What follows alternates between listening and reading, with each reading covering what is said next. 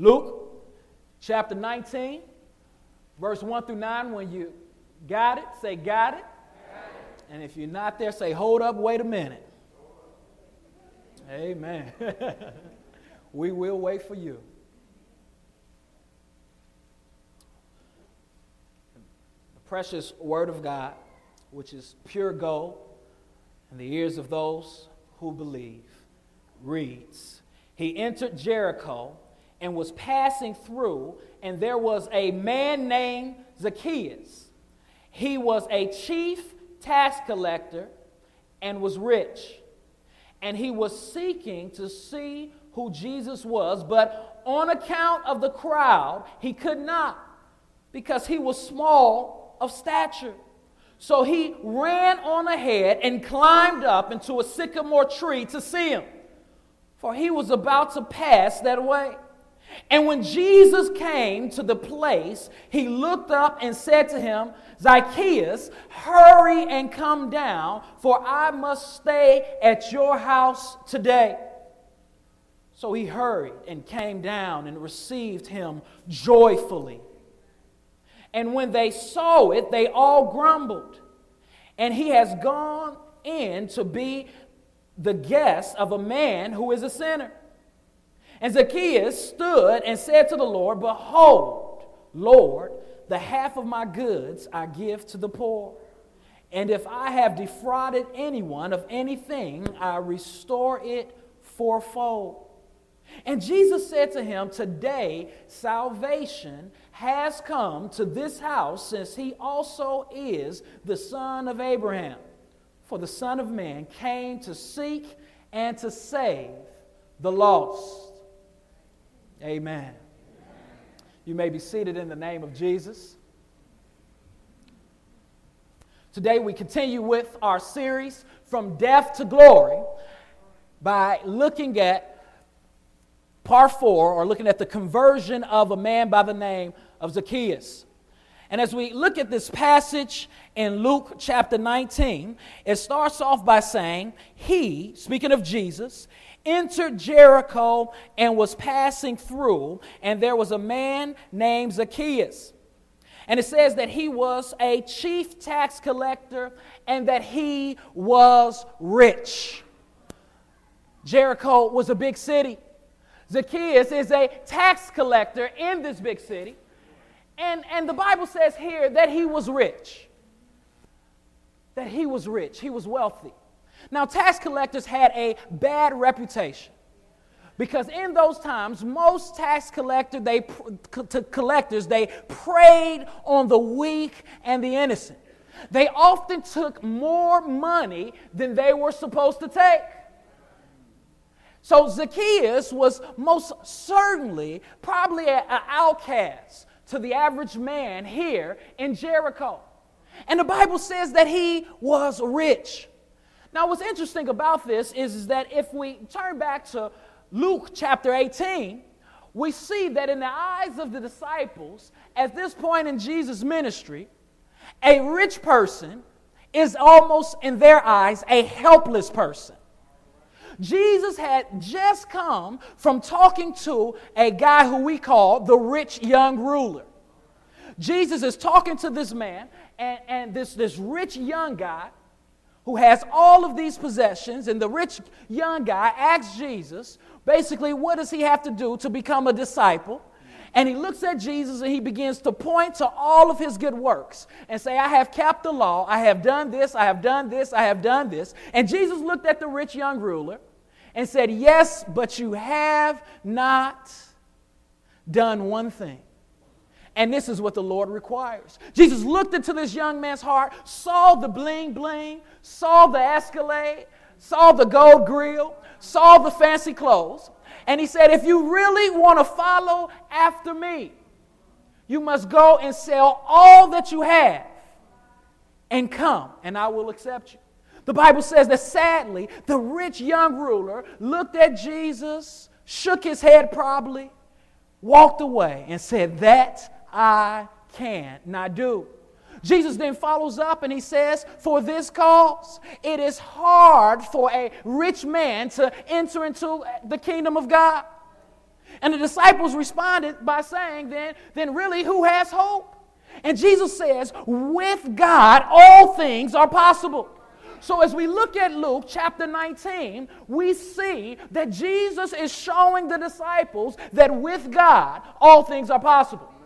That God can come in and change the heart of someone whose heart is captivated by something that is so powerful, such as money. See, Zacchaeus, a tax collector, he was certainly dead in his trespasses and sins. Before he met Jesus, he was like you and me. He was lost and he was headed to hell. He was in an utterly hopeless situation. Zacchaeus probably had a big house. He probably had mules and he probably had horses. He probably had people looking up to him and saying, man, look at him with the Gucci flip-flops on. Allow me to modernize it a little bit. Amen. People were probably looking at him, looking at his wealth and looking at him. But inside, Zacchaeus was empty. Inside, he knew that something great was missing. He probably looked at all of his possessions and all of his money and said, if this is what life is about, it's not worth living. He's probably like many of us in here today, who have tried one thing after another thing, only to find out that Escalade that we bought brand new in 2004, it will be old news in 2005. That those Jordans that we bought 3 months ago that we stood in line for, that we paid $200 for to come in a briefcase. Jordans come in a briefcase now, huh? Pay $200 for a shoe and an extra $50 for the briefcase. That's only going to be able to hold the shoe. But we put those Jordans on, we lace them up, and we feel good about them for about 2 or 3 days. They are everything. We get our outfits together to match with the shoes, and as soon as someone steps on it, as soon as we hear another pair is coming out, it becomes old news, and we start chasing the next thing. So Solomon says that we are chasing the wind, chasing chaff. Zacchaeus was dead in his trespasses and sins, so we see that he is lost without Christ. But it's a good thing that Zacchaeus was blessed by God to become desperate for Christ. A dead man suddenly became desperate for Christ. In verse 3 and 4, the Bible says, and he was seeking to see who Jesus was, but on account of the crowd, he could not because he was small of stature. So he ran on ahead and climbed up into a sycamore tree to see him, for he was about to pass away. This dead, lost man suddenly was desperate for Christ. He probably heard about the miracles that Jesus did.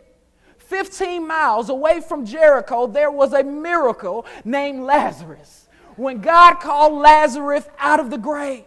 And Zacchaeus probably heard the story of Lazarus. He probably heard the story of Jesus healing the lepers, and he heard that Jesus was coming to town. And in Zacchaeus' heart, he knew that this was his only hope.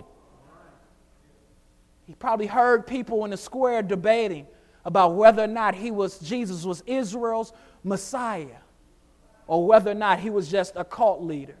And as he hears that Jesus is coming, he gets so desperate, he runs in front of the crowd. He climbs up a sycamore tree, and this noble man who is wealthy, who is rich, who eats at the nicest restaurants, finds himself hanging off the limb of a tree, begging Jesus to notice him.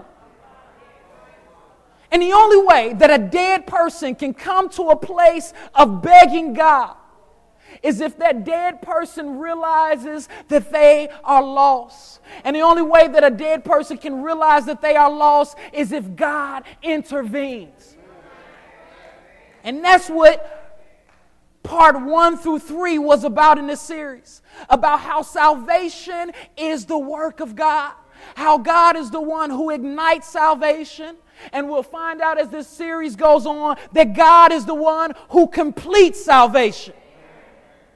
Before the foundations of the world, Before the trees, before the land, before Adam, before Eve, God ordained Zacchaeus to have this moment. And before the foundations of the world, the moment that you came to Christ was a moment that God had already planned. He had already elected you and chose you in Christ. Zacchaeus is desperate, hanging off this tree, and people were probably looking up at the tree saying, "Look at Zacchaeus. What is he doing? This is the chief tax collector. Has he lost his little mind?" The young people were probably looking up and laughing. They were probably mocking him, but Zacchaeus did not care. He didn't care about what other people thought about him. He didn't care about how he looked to the next person. He was on a mission, and that mission was to find Jesus Christ. But little did he know that Jesus had already founded him before the foundation of the world. Where were you? What were you holding on to before your conversion experience? What were you putting your hope and your trust in before you heard the gospel preached and before it resonated in your heart? For Zacchaeus, it was wealth, it was money. For some of us, it was sensuality. It was sexual pleasure. For some of us, it was respect, and it was having a big job or having a doctor's degree. For some of us, it was just finding a man who would love us or finding a woman who had a Coke bottle figure. But the wonderful thing about it all is that no matter what your testimony is that it is a testimony. No matter what God delivered you from, and even if you say, "Well, I lived a squeaky clean life," He delivered you from something. Everybody in here has a testimony that is in Christ Jesus. And don't ever let anybody belittle you because you didn't go through what they went through. The fact of the matter is that dead people have one thing in common, and that is that they are dead. And the Bible says that all have sinned and fallen short of the glory of God, and the wages of sin is death. The Bible tells us that we were dead in our trespasses and sin, that there was no life for us, that we were walking zombies, but one day a living God resurrected our heart. Every single person in here is a miracle. A miracle is when God intervenes into a situation that could not be solved by man. And God intervened in your heart and in your life and in your situation, and it could not be solved by man. It could not be solved by mere wisdom. Oprah couldn't save you. Dr. Phil couldn't save you. The only person who could save you was Jesus the Christ, the Son of the living God, the Rock of all ages, the great I am. Touch somebody and say, "You are a miracle."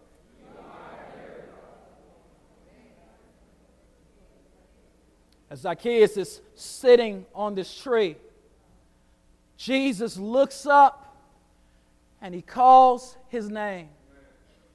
Zacchaeus, He says. Zacchaeus, He says. Zacchaeus, He says, "Hurry and come down, for I must stay at your house."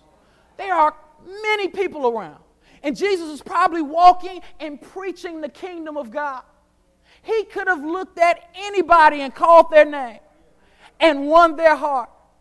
But He called Zacchaeus' name. He called a specific call to Zacchaeus. He looked in Zacchaeus' eyes, and Jesus' eyes is like a flame of fire. It pierces through our soul. And He looked at him and He ministered to Zacchaeus.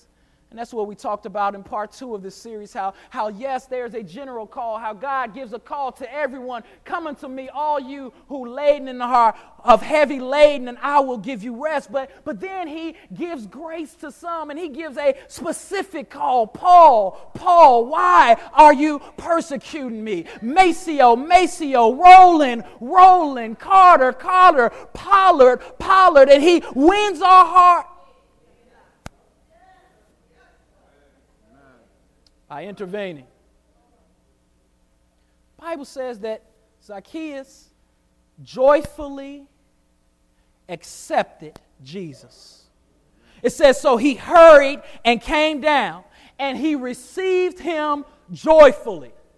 Now, last week we talked about being born again, regeneration, how God intervenes on our heart when we're hearing the gospel call. The reason that we're able to accept the gospel or the good news or the preaching of Jesus is because God has done a miracle in our heart. He has put a seed in our heart. And when the water of the word, when the word of God hits that seed, it grows, it blossoms, it sparks, it ignites, and we are able to respond in the right way. And today we're going to look at the right way to respond to the gospel. We're going to look at what is conversion, because here we see the conversion of Zacchaeus. We see him being converted.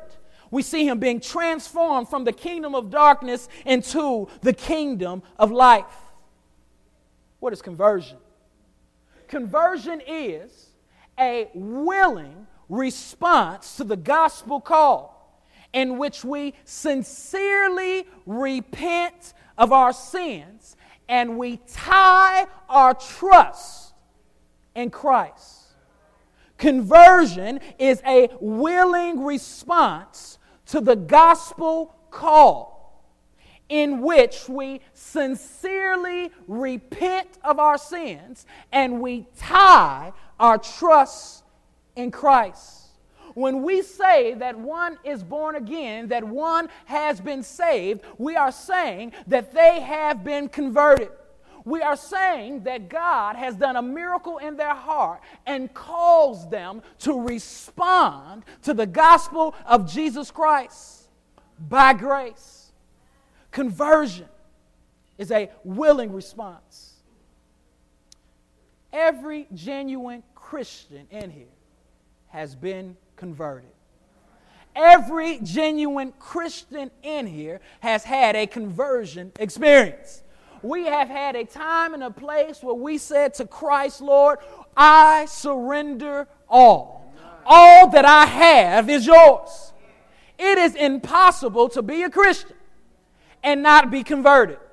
It is impossible to say that we are following Christ and not do what we're going to talk about today. Conversion. Now, there's two aspects of true conversion. And those two aspects are faith. Somebody say faith. And repentance. The two aspects of conversion is faith and repentance.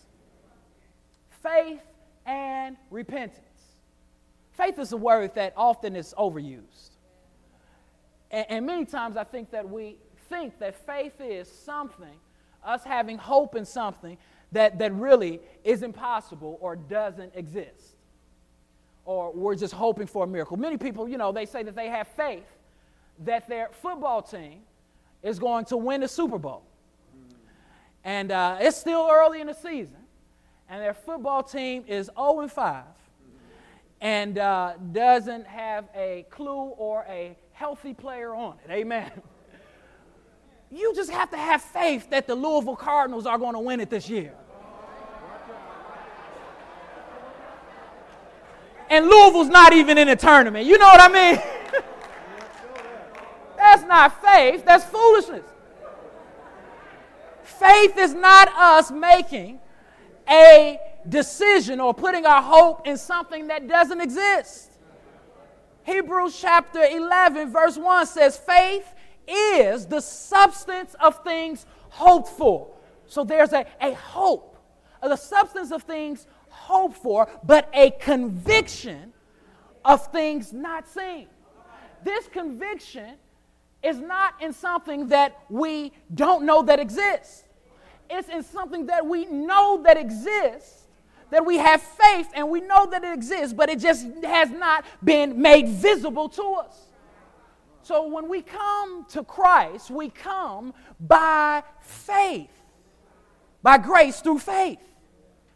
As Ephesians chapter 2, verse 8 through 9 says, faith is essential for salvation. In fact, the Bible says that without faith, Hebrews chapter 11, verse 6, without faith, it is what? It is impossible to please God.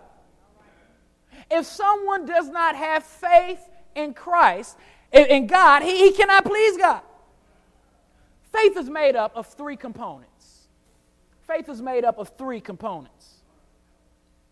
The first component that makes up what we call faith is knowledge. Somebody say knowledge. Knowledge.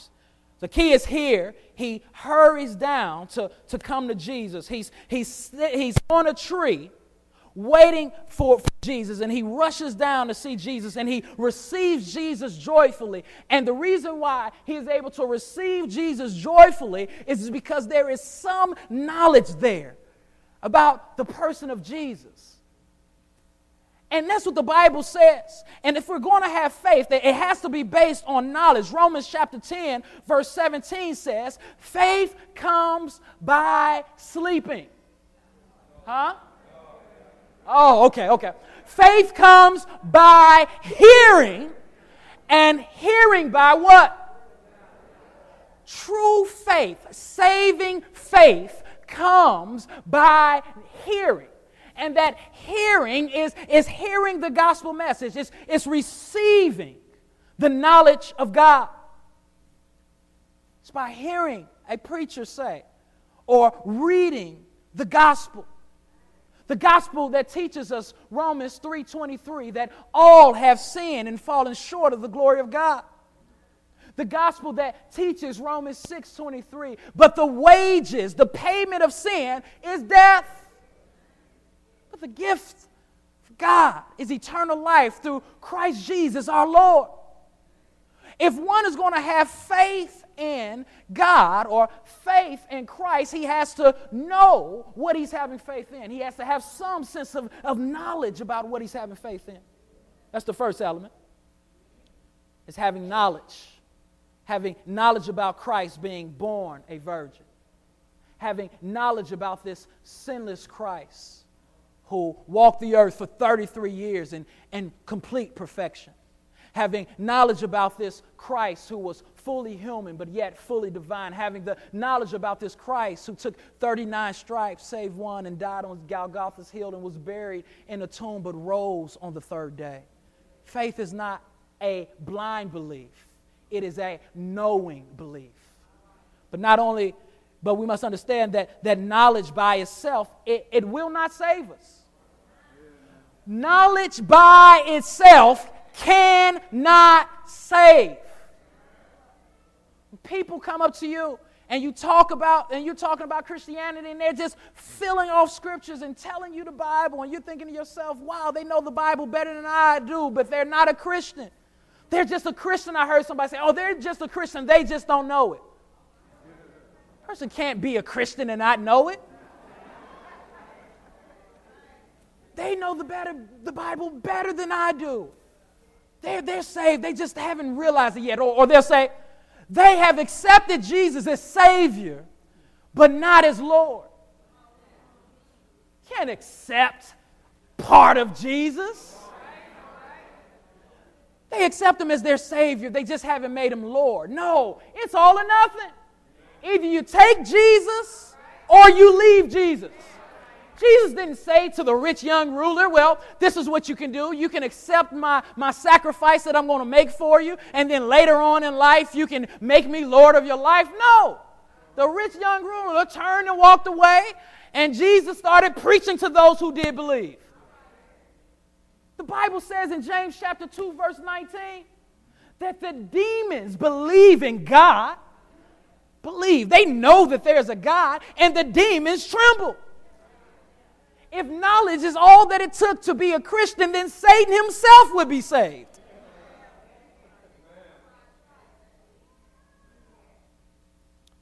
Last week we looked at John chapter 3, verse 2, and we read the words of Nicodemus. And Nicodemus did not know Christ, but he came to Christ and said these words. He said, Rabbi, we know that you are a teacher come from God, for no one can do these things that you do unless God is with them. He says, we know that you are a teacher. Nicodemus had the knowledge, but knowledge by itself is not saving faith. It's knowledge plus agreement. It's knowledge plus agreement. if one is going to have saving faith, they have to have knowledge, but they also have to agree with what they are hearing. They agree, yes, I am a sinner. Yes, I am lost. Yes, I am in a hopeless situation. Yes, I am a drug addict. Yes, I am a dope seller. Yes, I am a wife abuser. Yes, I am living life for myself. And I agree that I'm condemned and that I deserve hell. But I also agree with the message that you just said, that Jesus looks at my sin when I accept Him, and He washes them, and He gives me a new heart and new hope. And through Him, I can defeat drugs. Through Him, I can defeat anger. Through Him, I can defeat anything. But knowledge and agreement is not enough. That doesn't make faith. It's knowledge, agreement, and trust. Knowledge, agreement, and trust. When we are converted, when we come to Christ, it is because we trust Him. It is because we trust, we fully depend on Him to save us and to justify us. It's because we trust in what the Word of God reveals. Nicodemus was a chief tax collector and probably was a chief sinner. But yet he said, you know what? I know that Jesus has something to offer, and I'm going to trust Him.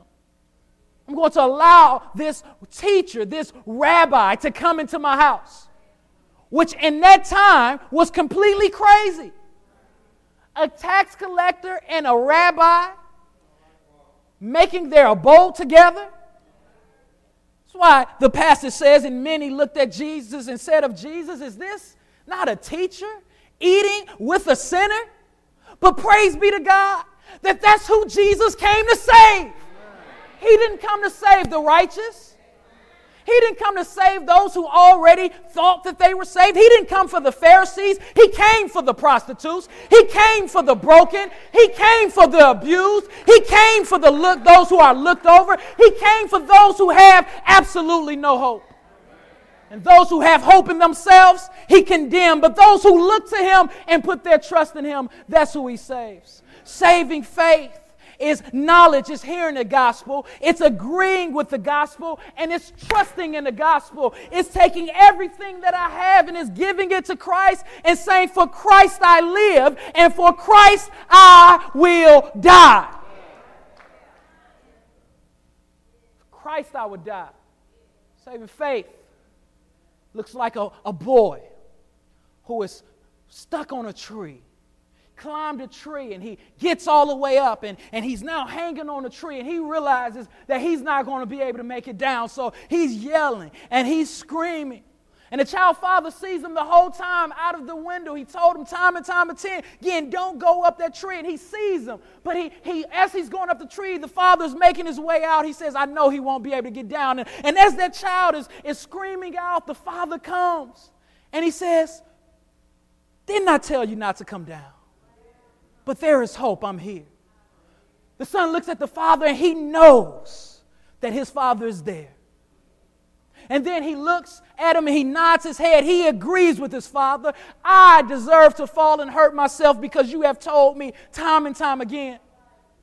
But he puts his leg down and he hangs on a branch and he jumps because he trusts that his father will save him.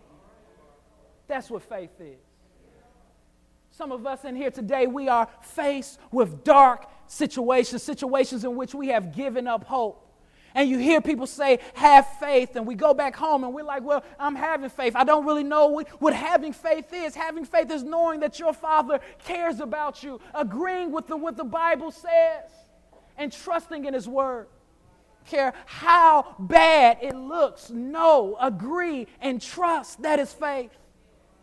Trust in the Lord with all your heart and lean not to your own understanding. In all your ways acknowledge Him, and He will direct your paths. Or the preachers say that sometimes we say that we're trusting God, and this is how we're leaning on Him. This is how we're leaning on. Lord, I trust you. Lord, I trust you. That's not trust. You're still standing on your own two legs. Trust is putting all of your weight on Christ and saying, you are my hope. You are my treasure. Faith sometimes is uncomfortable because you know that is the only thing that can help you.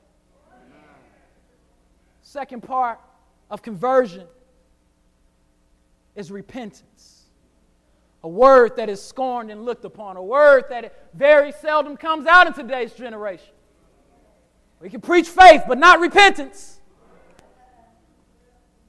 If we are going to be saved, and when we are saved, it is because we have repented. Repentance is a heartfelt sorrow for sin. It is a renouncing of it and a sincere commitment to forsake it, your sin, and turn and rely on Christ in obedience. In this passage, we see some fruit of Zacchaeus' conversion.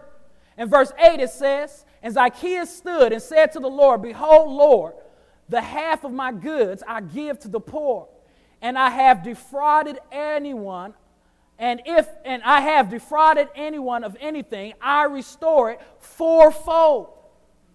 Repentance is us forsaking our sin, forsaking the thing that we know that God does not like, and turning from it and clinging to Christ in obedience.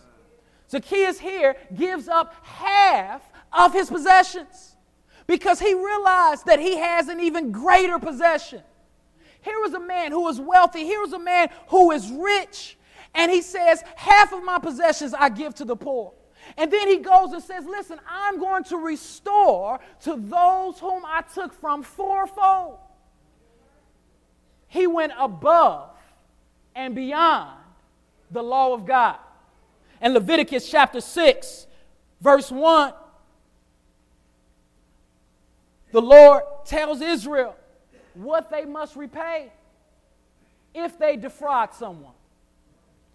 He says, the Lord spoke to Moses saying, if anyone sins and commits a breach of faith against the Lord by deceiving his neighbor in a matter of deposit or security or through robbery, or if he has oppressed his neighbor or has found something lost and lied about it, swearing falsely, and any of all the things that people do and sin thereby, if he has sinned and has realized his guilt and will restore what he took by robbery or what he got by oppression or the deposit that was committed to him or the lost thing that he found or anything about which he has sworn falsely, he shall restore it in full and shall add a fifth to it and give it to him in which it belongs on the day he realizes his guilt.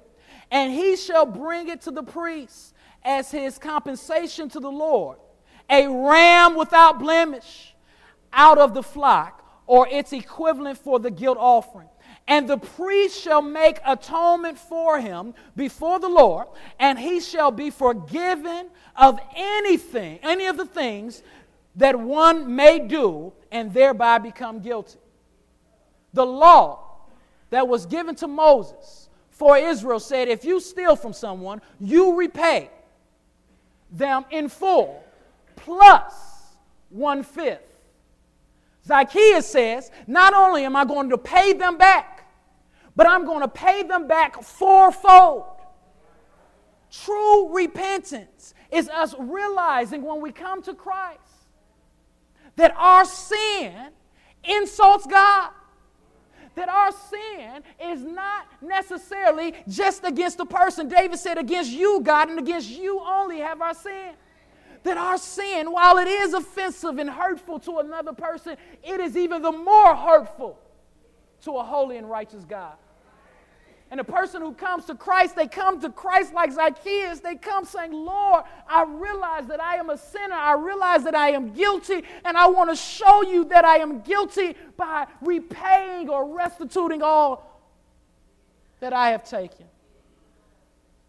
Today we have people coming to Christ without repentance. We have messages and offerings to the gospel.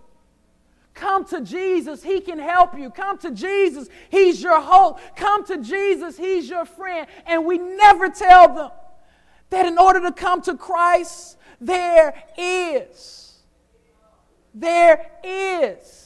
an expectation. And that expectation is that you renounce the things that you have done and that you cling to Christ in obedience. You renounce the relationship that you are in that's outside of your marriage, and you cling to Christ in faith. That you renounce the wealth and you renounce the drug selling. We've had people who come to Christ, and they come to Christ and they say, you know what, I can be a Christian and still do what I was doing. I'm coming to Christ that says just as I am, so I can come to Christ and I can just be who I was and I'm saved. That is not salvation. On the last day, they will stand before God and be judged. And even furthermore, the one who preached that message will be judged. Christ calls for obedience. Now, when we come to Christ, we come saying, Lord, I am sorry for my sin. I renounce my sin. Will you help me to overcome this sin? We lace our trust in Christ. It doesn't mean that we're not going to sin. It doesn't mean necessarily that we're not going to commit that same sin. But it means that we're trusting Christ for deliverance from that sin. We all are sinners. Nobody in this room is sinless. We should sin less, but we are not sinless.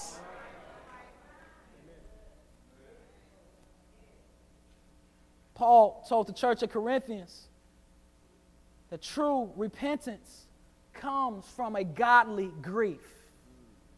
He says that there's two different types of grief. There's a godly grief, and there is a worldly grief, a grief that is more concerned about what people see or about getting caught. I'm sorry because I got caught.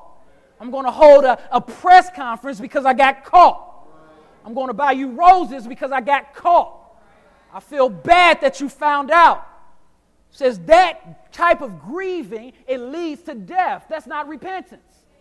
Just because you're sorry that something happened, does not mean that you're repenting. It's a difference. Being sorry, having a godly grief, is knowing that I sin, and even if no one ever finds out, I'm still sorry because I know that God sees me, that God is omnipresent. That even if I'm in a room by myself doing something I have no business to do, that I am not alone, that the Spirit of God is there. We should be thankful that God does not allow us to see the horror of our sin from His eyes. But at the same time, we should pray, God, allow me to see sin's horror. Zacchaeus realized his sin, and he responded in faith, and he repented. What's interesting about the law is that the law said if Zacchaeus had been back in the old days, the way he would have responded is by giving back to those whom he stole. And then he would have took a ram. He would have took a ram, depending on the sin that he committed, or maybe even a lamb. He would have went to his flock. He would have searched it out. He would have found something that was without stain. He would have walked down to the temple or the tabernacle, depending on what time he was in. He would have gave it to a priest, and as he walked to the priest, he would have been stepping in blood. He would have smelled the stench of sacrificed animals. He would have handed it over to the priest. The priest would have put it upon an altar. The priest would have put his hand upon the altar. The priest would have took out a knife. He would have looked at Zacchaeus in the eye. He would have taken the knife and killed the ram in front of Zacchaeus. symbolizing that Zacchaeus, in the sight of God, this is what you deserve because you disobeyed him. But God is gracious, and instead of you dying, he's going to allow this animal to die in your place. But praise God for the gospel. Praise God for Christ. Praise God that is not what he requires anymore. Zacchaeus, instead of doing all that, Jesus said, come, let me come into your home. Let me hang out with you. Let me share to you the good news. Let me help you and prepare your heart for the day of my death, that you may see that I am the Lamb of God, the one who was crucified and who was persecuted in order that you can look to me in faith, not to that ram. That ram can't take away your sins. I can take away your sins. That ram cannot save you from your guilt. I can save you from your guilt. That ram cannot save you from your deadness. I am the one who saved you from your deadness. For God so loved the world, Zacchaeus, that he sent me, his only begotten Son, that whosoever believe in me shall not perish, but have everlasting life. And may we see our conversion experience. May we understand that when God called us, he called us to have faith, to trust, and to tie our obedience to him, but also to repent, to turn away from one style of life and to walk towards another in faith. And may we not just stop there. May we see that God calls us to do that every day. Conversion is a one-time experience, but faith and repentance is not. Conversion is a one-time experience when we are converted and we come to Christ. But having faith in God is a day-to-day experience. For the Bible says we walk by faith and not by sight. Is anybody in here? I'm not talking to myself. Amen. We walk by faith and not by sight. Every day is a faith walk. Every day we must fill our head with the knowledge of Jesus Christ by going to his word. Every day we must agree with what the word of God says. Every day we must trust in his word and lean not to our own understanding. Every day we must wake up in the morning and say, forgive us our trespasses as we forgive those who trespass against us. Every day we must come before God saying, wash me over and make me over again, and beg for his mercy and beg for his grace. Every day we must say, Lord, give me a new language, a new tongue, so that I will not offend my brothers and sisters in Christ. Every day we must come to Christ and say, here I am, a sinner. Save me over and over again with your grace. While we are saved, we are yet still being saved. May we find the time every day to reflect upon our sins and to go to God the Father and confess them, knowing that he is faithful and just to forgive us and cleanse us from all our unrighteousness. Let us pray. Gracious Father, I pray that you would give us the heart of Zacchaeus to those in here who do not know you, to those who have not laced or tied their trust to you, to those who are not obeying you. I pray for the one here who in their mind say, well, I accepted Jesus as Savior, but not as Lord, who has not made you Lord of their life. I pray, Father God, that you would have your way with them. I pray for us as believers who are in a state of lukewarmness, Father, who are in a state like the church at Asia, Father God, who are in a state, Father God, like that church who was lukewarm. Father God, I pray that you would prick their hearts and allow them to see that salvation is a miracle. That as they read the Gospels and as they read about blind people having their sight restored, that they would see that is exactly what you did in their lives one day, that they were blinded just as the other person was, but now they see. As they read about the paralytic, may they be humble to know that we once were paralyzed by Satan's grip, that we could not help ourselves, but that you came one day and said, take up your bed and walk. As we read about the leper, Father God, the one who was unclean and who was an outcast, may we read and know that one day, Father God, you came to us and we were outcast of your kingdom, but that you healed us and accepted us into your kingdom. May we not take our conversion experience lightly, but may we think about it daily. and remind ourselves that since we have been converted, since we have been chosen, since we have been saved, we are called to live radically for you, to forsake all for you. Praise God for your believers who are forsaking all and who will continue to forsake all. Praise God for this church who has made up their minds that we are not going to sit back and just praise you in these walls, but we are going to take the gospel to the streets. Praise God for Christ. In Jesus' name we pray. Amen.